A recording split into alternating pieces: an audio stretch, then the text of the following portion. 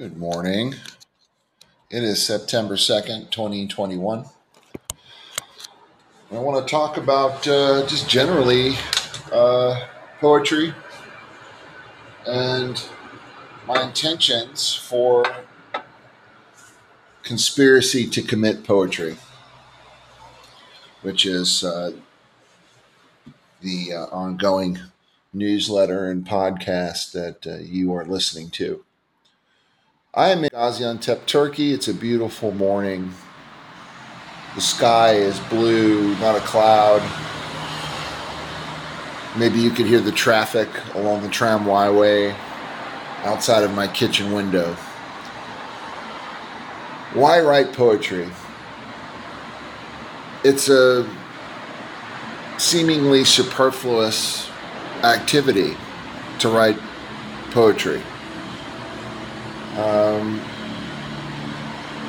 If you're like me, you go to school, you learn to read, and when you're young, you find verses that grab you, like Emily Dickinson's "Because I could not stop for death, he kindly stopped for me. The carriage held but just ourselves and immortality." And lines like that stick with you. You're all through your adolescence. Puberty comes on. Your body changes. It's like your legs ooze into the earth, and your soul leaps into the sky, and you're romantic and in love with everything. Everything that you see and touch and taste and smell, and the entire sensory world is overwhelming. And you read more poetry, and you write poetry. You begin to write poetry. At least that's what I just described is what happened to me. I hit adolescence, and I'd had some exposure to the American and British poems they teach you in school. Even in the 1980s, when I was a boy, they would expose us to some poetry. And so, I started keeping notebooks. Then you go to high school, and your high school English teacher is so happy that you like poetry or something like that, or some teacher at university. And I excelled in English in high school, and I went to university, and I became an English major, and all of a sudden this podcast is turning into a Garrison Keillor program. I don't want to go there, but then you finish university, and you have a box full of notebooks, and you've published a couple poems, and some people have published more poems, and you go do an MFA. It's a Master of Fine Arts degree. Some of us do that, and some of people get jobs as professors of creative writing or otherwise. Some of us end up teaching composition or something, but if you do this long enough, if you write poems long enough, after 30, 40 years, you start to wonder, well, what's the point of it all? I began by explaining that I live in Gaziantep, Turkey. I'm not Turkish. My wife and daughter are Turkish.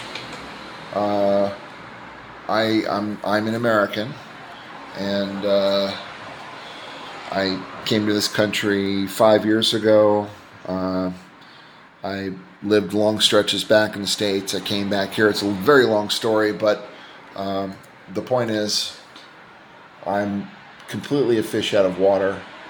I'm this alien person in someone else's country, sort of lost in the world. And I blame poetry for this, is me looking for some kind of vision, which is sort of what poetry is for me.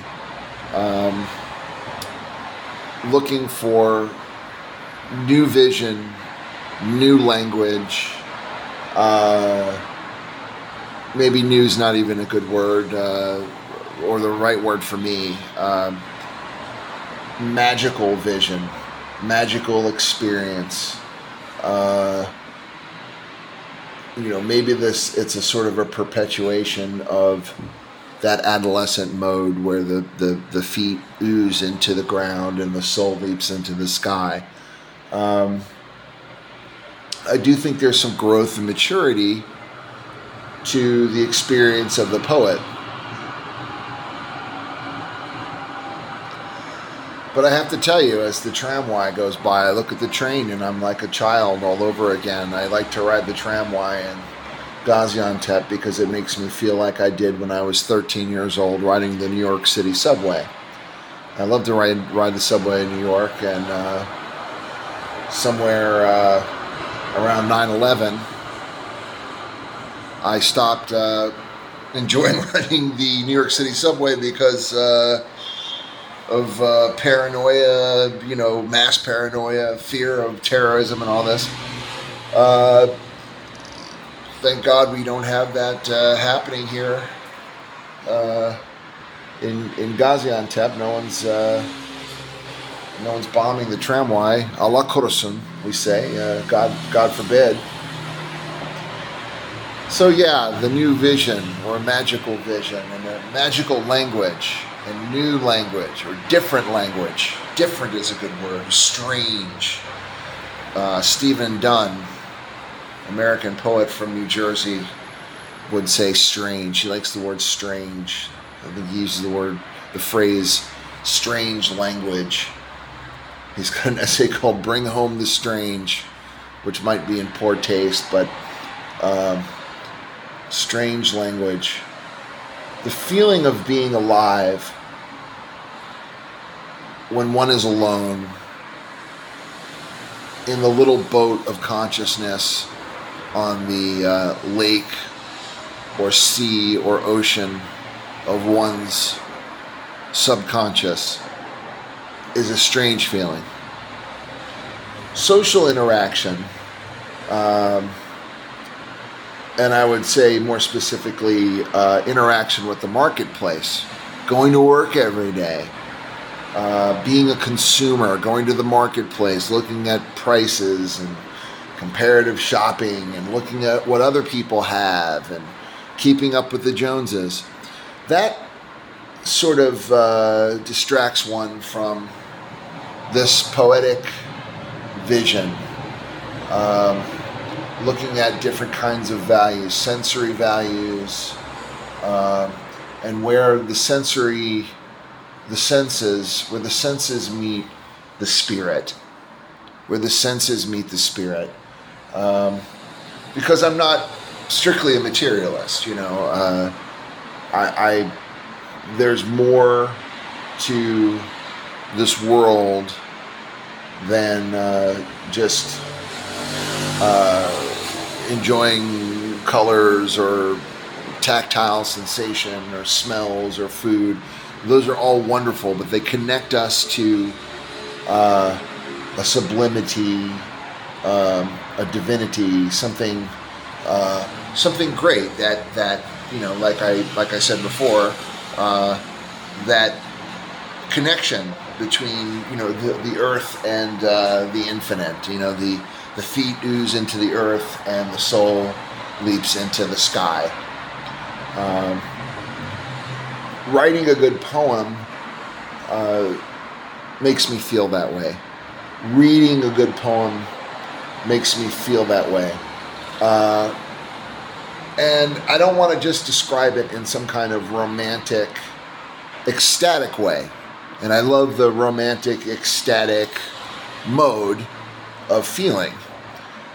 But there are subtler, more subtle shades and gradations of that sensation, I wanted to mention two books I have here. I'm the fish out of water here in Turkey, as I mentioned. And I have a very limited English language library that I've brought to this country. I lived in Louisville, Kentucky, and New York, and Atlanta, Georgia, and I had, went to bookstores, and I bought, all these books, and I had a big library at one time. I have a much smaller library now of English books, so I just read the same books over and over again. And I found actually that this is good because I'm not sort of scattered all over the place, and I'm not one of, I'm not keeping up with the Joneses in terms of literature. Hey, did you read this book? Hey, did you read that book? And thank God for those people, because they buy books and they keep working writers working. But I don't have a lot of money to buy books anyway. My point is, the two books I have is Delicious Laughter, Rambunctious Teaching Stories from the Mathnawi, versions by Coleman Barks. It's Rumi, a book of poems by Rumi, Mevlana Jalaluddin Rumi, translated by Coleman Barks, and also Dufu, A Life in Poetry, translated by David Young. And so, I read these books and I connect with these ancient lives. Rumi lived in the 12th century here in Anatolia, in Konya, northwest of here. Sometimes I wonder if Gaziantep isn't more like Konya in the 12th century. That's a little knock on Gaziantep. Gaziantep is, the tramway's busy this morning at 8:30, if you can hear it. Gaziantep's famously provincial within Turkey. It's known for its cuisine. So it's easy for me to sort of think about Rumi, who's the son of a Persian Hoja, a Persian religious scholar and jurist. And he himself was a religious scholar and jurist, a learned, literate man in a literate world of Turks. And people aren't so illiterate in Gaziantep, but they are. They're not. Aesthetes, urban aesthetes like you might find in Istanbul or New York or Boston or something. My other book is Dufu, A Life in Poetry, and what I love about Dufu is his biography. The David Young book is divided in sections. It moves chronologically through Dufu's life.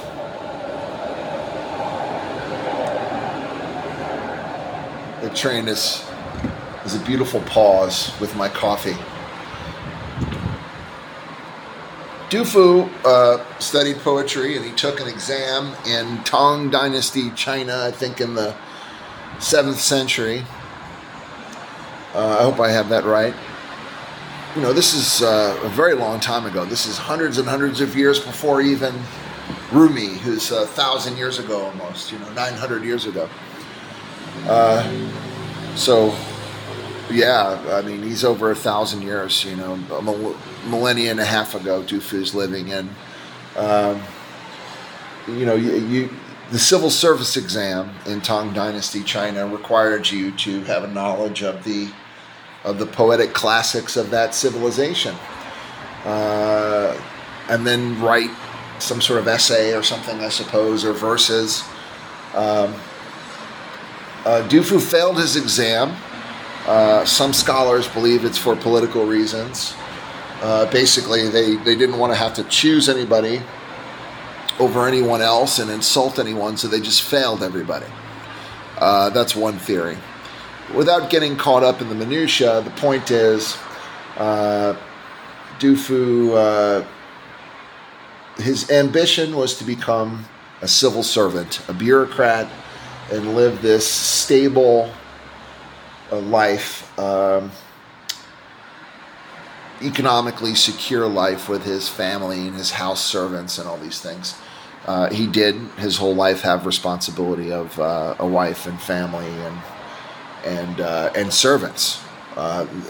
These are, I think, some sort of serfs that were bound to him somehow. I mean, he was part of, he was in a certain elevated social class, but not elevated enough to escape miserable poverty, which is the point here. He did not become a state bureaucrat. And then the An Lushan Rebellion happened, which I think killed 20 million people or something unfathomably terrible happened in China. This social disruption, civil war. Du Fu spent his whole life running from problems, wars and bandits and famine and plague, and he's just moving here and moving there, and he settles at this farmstead for a while, and he's over here for a while, but he continues to write poetry, and he writes about his misery. He writes about his own misery. So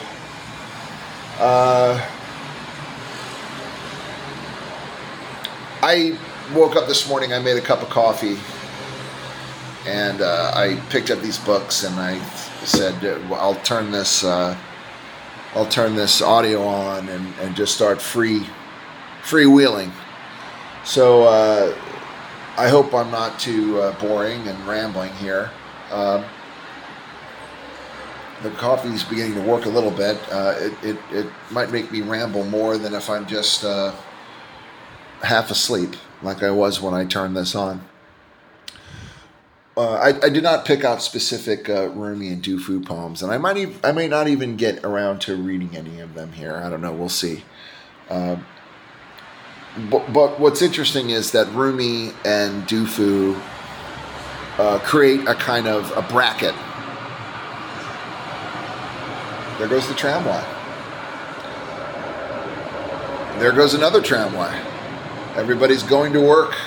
Everybody's distracting themselves from their vision, their lyrical vision, their personal vision, their personal magical vision, and their personal magical language, their personal poetic language. And they're going to go talk to their boss and their clients and their coworkers and their employees and put on a mask and say other people's words, maybe. I think there is poetry in everyday life, but not enough. So, as I was saying, Rumi and Du Fu offer a kind of a bracket for me. Rumi definitely has his feet on the ground, and he is leaping up into the air, into the seven heavens, towards Allah. Inshallah.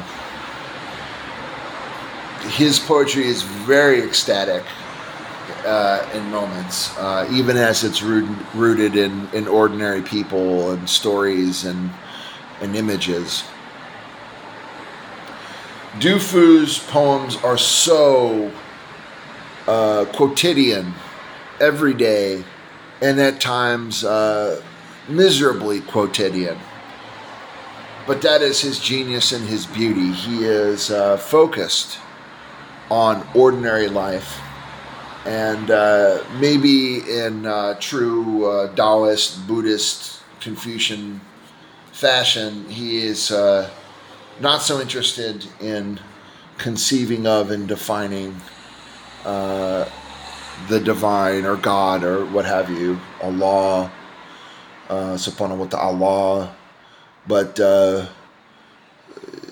his feet are planted on earth and his head's down at the earth, and of course Rumi, in true Mevlevi fashion, is whirling in all directions. So I feel like I should find some. I should open these poems and read them for you. Yeah.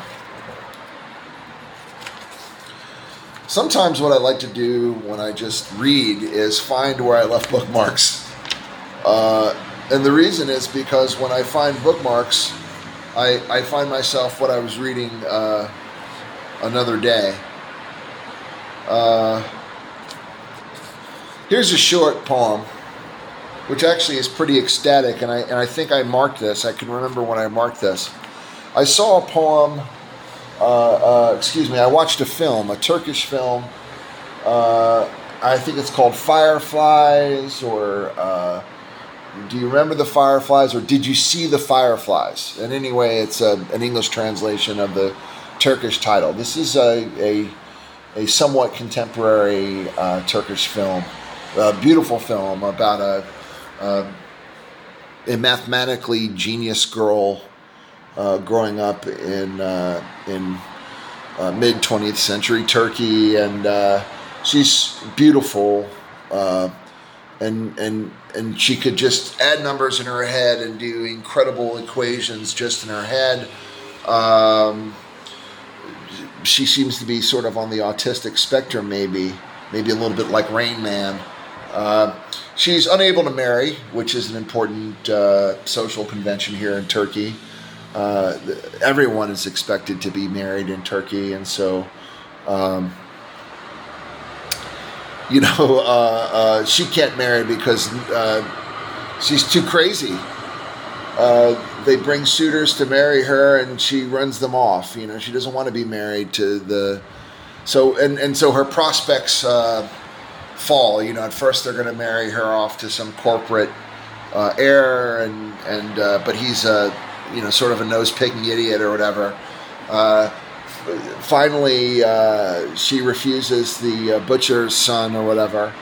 So she never marries. She's obsessed with these fireflies in the backyard in this beautiful garden. Her father's rich at the beginning of the film, and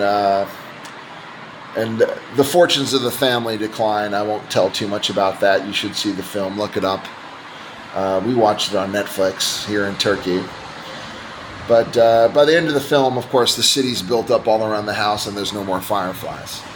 The fireflies symbolize something, I guess a sense of wonder.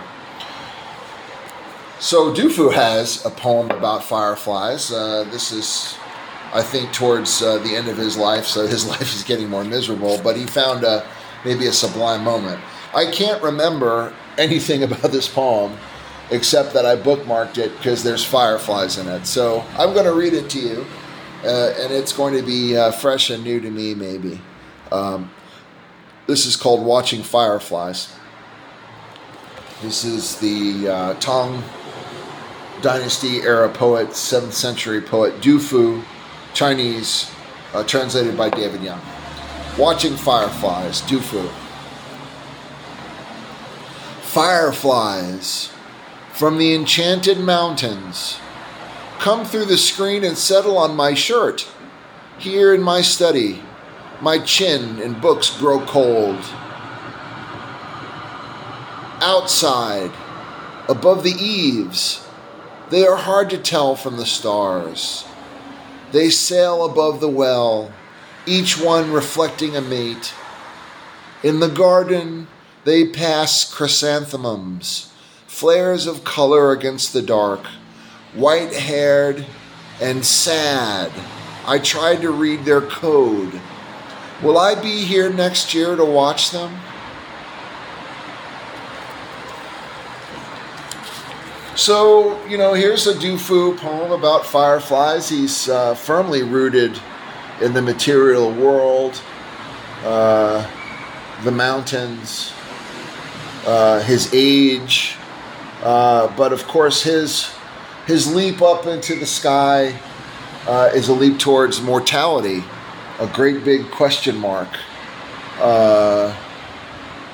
He doesn't know where he's going when he dies, maybe. At least that's how I read it. And but he's hopeful. The fireflies are sort of a hint at news of the universe, if I could borrow the phrase from Robert Bly. The natural world gives us news of the universe. I'm not a scholar of the Holy Quran, but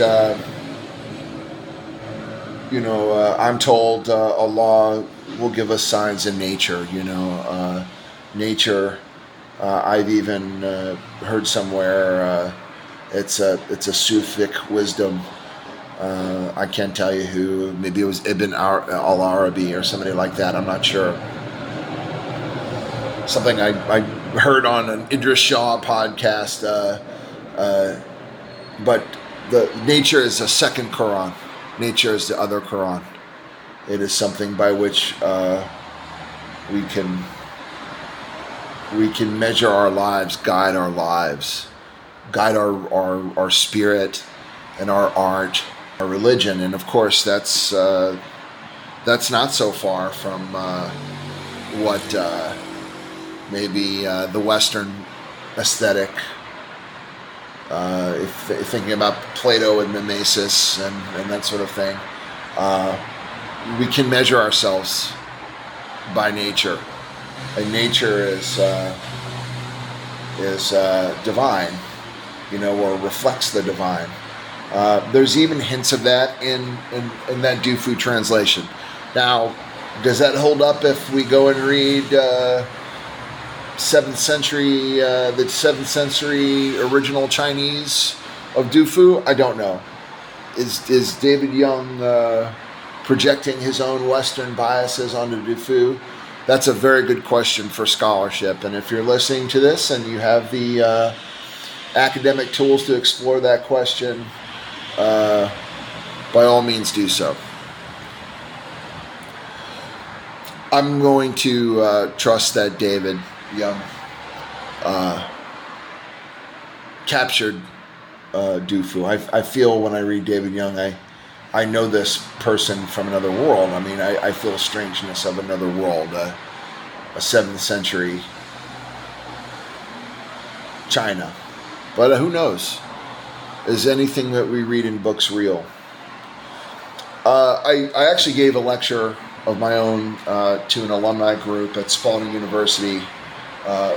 Here from I was here in Gaziantep doing this on Zoom to an audience in America of people all around America, meeting on Zoom, and I talked about the problems of translation and some of the criticism of Coleman Barks, who, although credited as a translator, doesn't actually translate Rumi. Rumi wrote in classical Farsi, classical Iranian, Persian, classical Persian. That was the language of scholarship in the Seljuk Turkic Empire. So the army spoke Turkish, but the learned men spoke Arabic, read and wrote Arabic and Persian. And Persian was very popular for secular literatures. Rumi's his career work, his writing, things like the Mathnawi, are called the Quran in Persian. They are deeply religious poems. So yeah, Coleman Barks doesn't actually translate Rumi's Persian. He doesn't read Persian. He translates much more literal, but maybe boring to read, not so interesting to read translations of English. So he takes English translations and he turns them into free verse American English poems. And of course, Coleman Barks' poems are very readable and interesting, and they've been bestsellers and everything. I'm going to read a very short poem here, just because it's short, and I might do audio at another time. I guess you could call this a podcast later of longer poems, maybe. But this is the one I picked out here, and just as a way to demonstrate this kind of bookend phenomena between Du Fu and and Rumi. And maybe when I look at this poem, this brings Rumi and Dufu closer together. As I mentioned, Dufu's kind of miserable. His life is hard. Rumi, admittedly lived a very privileged existence. He was an educated man. He had a very respected social position as a theologian and jurist. He was the head of a Sufi order that eventually got state patronage for a very long time. I don't think in his lifetime, but the Mevlevi order still exists in Konya, Turkey to this day. In the Ottoman Empire times, they were well endowed by the Sultan. So, Rumi was the son of a famous man, and he himself was famous in his own lifetime, in his own community. And, in his death, he's only become more famous. I mean, he's probably the most popular poet in the Islamic world. He's rivaled only by people like Hafiz and some others. But his people refer to him as Mevlana. If you said his full name, you would call him Mevlana Jalaluddin Rumi. His name is Jalaluddin. Mevlana means master. In the Islamic world, in the traditional Islamic world, when you say Mevlana, even though that's a title for many different masters, Mevlana means Rumi. They assume you mean Rumi. He's the first Mevlana, the only Mevlana, the one and only. Like in American popular music, if you say the Godfather of Soul, look, there's a lot of Godfathers, there's a lot of soul singers, but the Godfather of Soul is James Brown, and Mevlana is Rumi. Rumi means the Roman, and in Afghanistan he's called Mevlana Balkhi, because he was born in Balkh, Afghanistan, in a Persian language world when Afghanistan was Persian majority speaking, and the Mongol invasions forced his family to move west, and that's how he settled in Anatolia, in this region of the world, actually. Gaziantep is in southern Anatolia, where I live. So, and so at that time, Anatolia had for a very long time been part of the Roman Empire, for like a millennium. And there were still Greek-speaking people here who referred to themselves as Romaioi, Roman citizens. This was Byzantium, the Byzantine Empire, the East Roman Empire. And the Turks had come in the century before Rumi, and they formed a pastoral, that's like a sheep herding majority. I mean, they just outnumbered the Romans. The Byzantine Romans were depopulated by centuries of war with Persia. The Islamic tide had come. The Arabs overran Persia. Persia was Islamized. Anatolia was Islamized. But Anatolia was Islamized by the Turks. The Turks came in the 11th century, and maybe a century after comes Rumi, and he's in a world that is multicultural. There are Greek Roman citizen identifying Christians. Some of them, I'm sure, are converting to Islam. There are recently Islamized Turks. The Turks have a different relationship culturally to Islam than the Persians and the Arabs. The Prophet Muhammad, peace be upon him, appeared among the Arabs.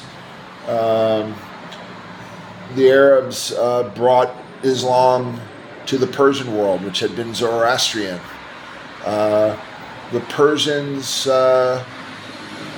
subsequent to the Abbasid Caliphate in the 800s, 900s, 1000, this is the 9th, 10th, 11th centuries. There's a revival of the Persian language and culture. Persian culture has a profound influence on the Arab world, just as it had a profound influence on the Greek and Roman worlds for centuries. Byzantium is as much a reflection of the Persian world, Persian culture, Persian aesthetic,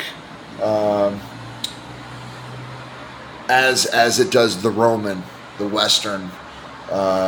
It's domes, it's columns, it's mosaics, it's iconoclasm. Byzantium. Don't let me go down my Byzantine rabbit hole. I love. I'm an amateur Byzantinist.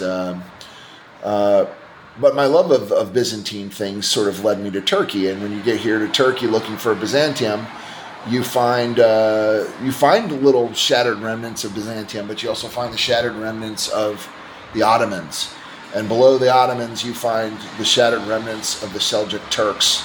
And in that layer, in that cultural layer in Turkey, in modern Republican Turkey, you find Mevlana, Rumi. Here in Rome, that's what the Turks call this land. The Seljuks of Rome. When you look on a map, in the Crusader times, you'll see the Seljuks of Rome, and you'll go, what, are they drinking? Are they drinking Bacardi? It's not rum, it's Rome. The Turks came to Rome in the same way that the Germans, the Longbeards, the Longobardi, the Lombards, as they're called, the Germanic barbarians who came to Italy, they saw themselves as Romans, and the Turks came here. The early Turks that came here saw themselves as Romans too. Yes, we're Turks. Yes, we're Muslim, but we live in Rome. And if you doubt that, you look no further than the hammam, the Turkish bath. There are so many cultural remnants of Greco-Roman civilization that are just synonymous with Turkish culture. So that was a long introduction, but I'm sitting here in Turkey looking out the window and my brain's spinning. That's why Mevlana Jalaluddin is called Rumi. He's Rumi because he lives in Rome and he lives in this multicultural world, and you see him all the time trying to bridge the gap between Islam and Christianity, the West and the East, the Greeks and the Romans and the Islamic world, the Turks, the Persians, and the Arabs, because he has a foot in all of those worlds. Okay, when Rumi died, there were many. Of course, there were Muslims at his wedding, many Muslims, but there were many Christians and Jews, Greeks, Armenians, Turks, Persians, and Arabs at his funeral. Does that relate to this poem? I have no idea. This poem, translated by Coleman Barks of Rumi's, is called Spiritual Seniority. A camel and an ox and a ram were ambling along a road when they saw a fresh tuft of barley grass that they all wanted. They stopped, and the ram said, "If we divide this, none of us will be satisfied."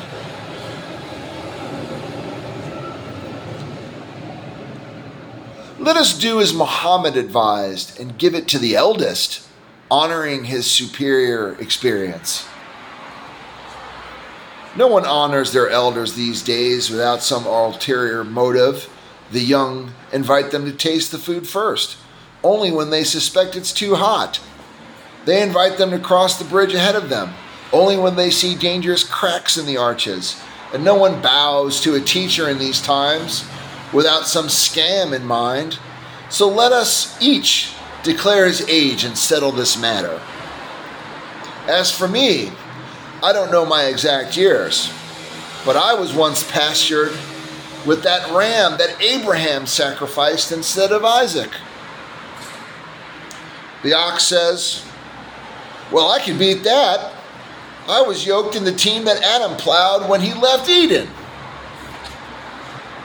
The camel listened to their amazing lies, reached his long neck down, plucked the luscious tuft, and as he held it over their heads and ate it, he said, I don't know much about this chronology, sweethearts, but I know I'm taller than you two, and that has obvious spiritual significance. My first thought is that I'm 6'5" tall. I don't know what that is in meters, but I'm as tall as Kobe Bryant was. May he rest in peace. Does that give me spiritual power?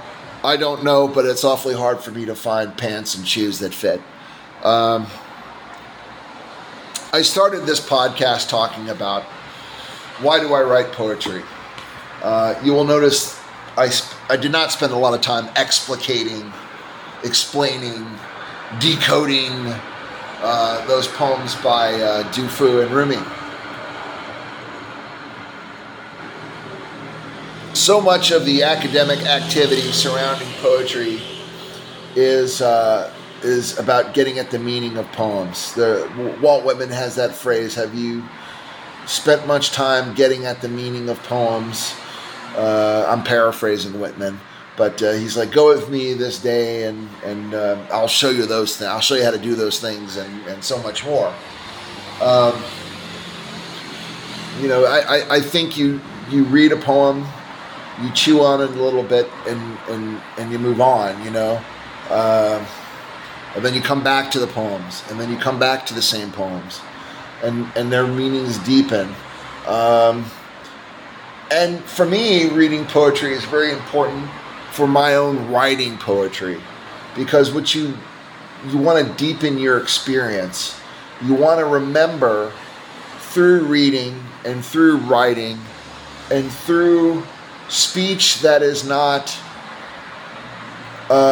ordinary in the sense of the post-industrial ordinary, like, to just see the price of a gallon of milk, you want that magic and wonder. You want a language that's rooted in the earth, that's reaching towards the seven heavens.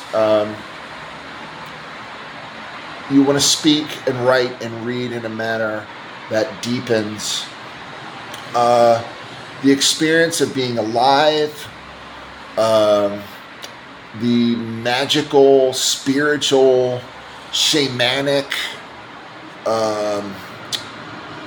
sublime power of language.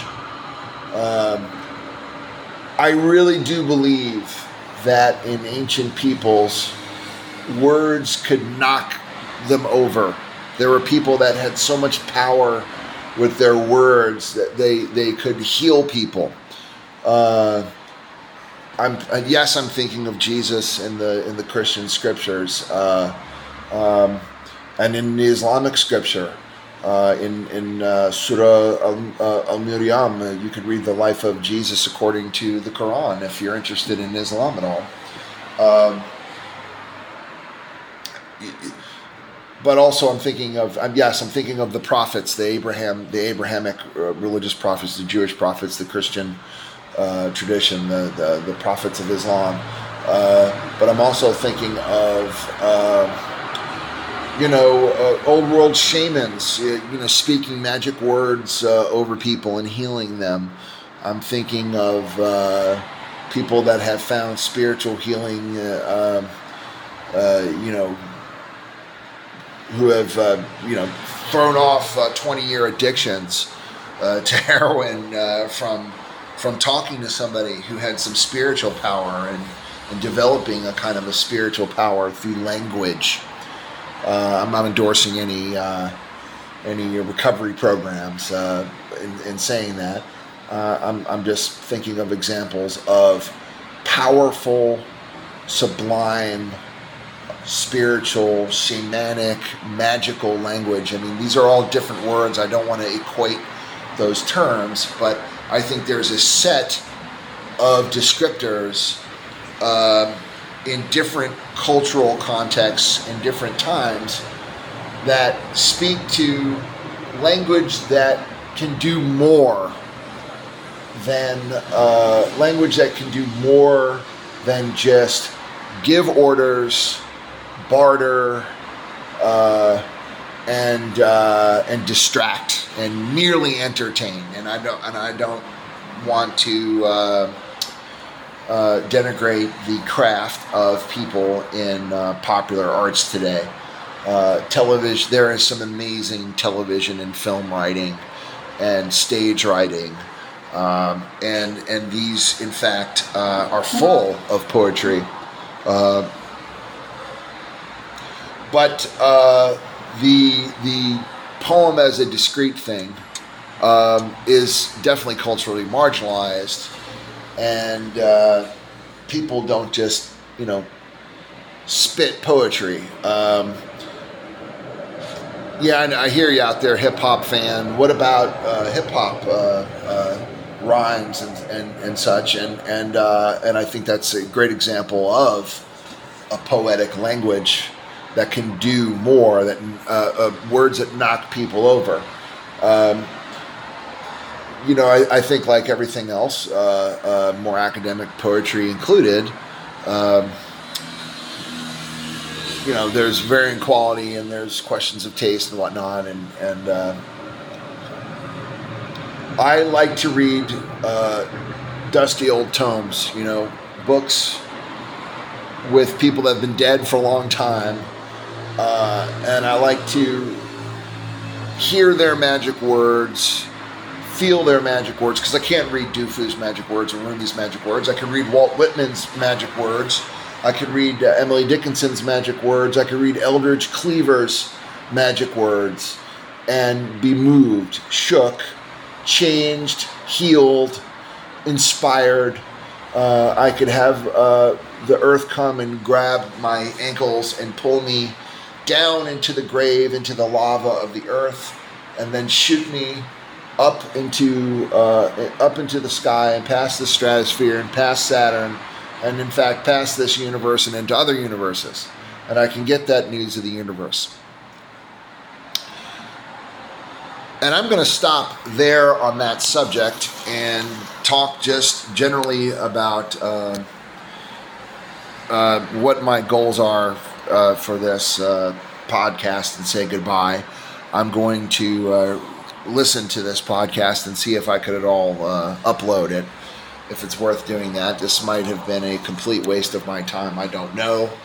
But being somebody who listens to different podcasts and I do a lot of that stuff on YouTube. There's a guy called Schwerpunkt. I think he's some European guy who does military history that I listen to, and his podcasts are really low tech, and sometimes he's hard to hear, but I listen to him anyway because I just love what he has to say, and he rambles, and he has an audience for this. So that's why I'm doing this. I have no budget to do this. If you're at all interested in supporting my conspiracy to commit poetry, please subscribe to this podcast and newsletter, which I'm going to put out as much as possible. And if people start contributing financially to it, no one has contributed at all yet, but I just started it yesterday. If people start contributing to it financially, then I can I could do this like a job a little bit. And remember, I'm in Turkey, so people are paying in dollars, and I get the exchange rate here. So this is yes, it is a money scheme, but it's a creative scheme, and the money is just a motivator for me to do it. Actually. So if you listen to this podcast, you never know. I'll be talking about Turkey and Rumi again, I'm sure. And at some point, probably Walt Whitman and my own work. And who knows what other obsessions and subjects I'll get into. But I will be worried less about finding a job, and I have little gigs, but I don't have a job yet in this country. I'm trying to get one. I've actually been offered one, but I'm sort of in a bureaucratic limbo right now. So you'll probably hear me rant and rave. That was a motorcycle. We all know Motorcycle Guy. He's in all countries. You'll probably hear me rant and rave about my biographical woes, like Dufu maybe. So yeah, this is my podcast. I'm going to try to make them 30, 45, or 60 minutes, in that range. That's a good range. I like to hear the human lectures. I like to hear the human voice and fall asleep on it. If you don't like mansplaining, you might not. This might not be your cup of tea. Not that I'm not trying to mansplain. I'm a man, and I'm splaining things, and I'm going on and on. And some people really like that. Actually, I think a lot of men like that, and a lot of people don't. My daughter is awake now. She's looking to me like, "Daddy, who are you talking to?" And yes, Anna Noor. And then Okulda, tamam. So my daughter is awake. Where's mommy? Mommy's at school. Daddy's got to make breakfast, right? Are you hungry? No. You want some water? So my daughter has decided that the podcast is over. Thank you so much for listening. And I hope you will come back again soon. Bye-bye.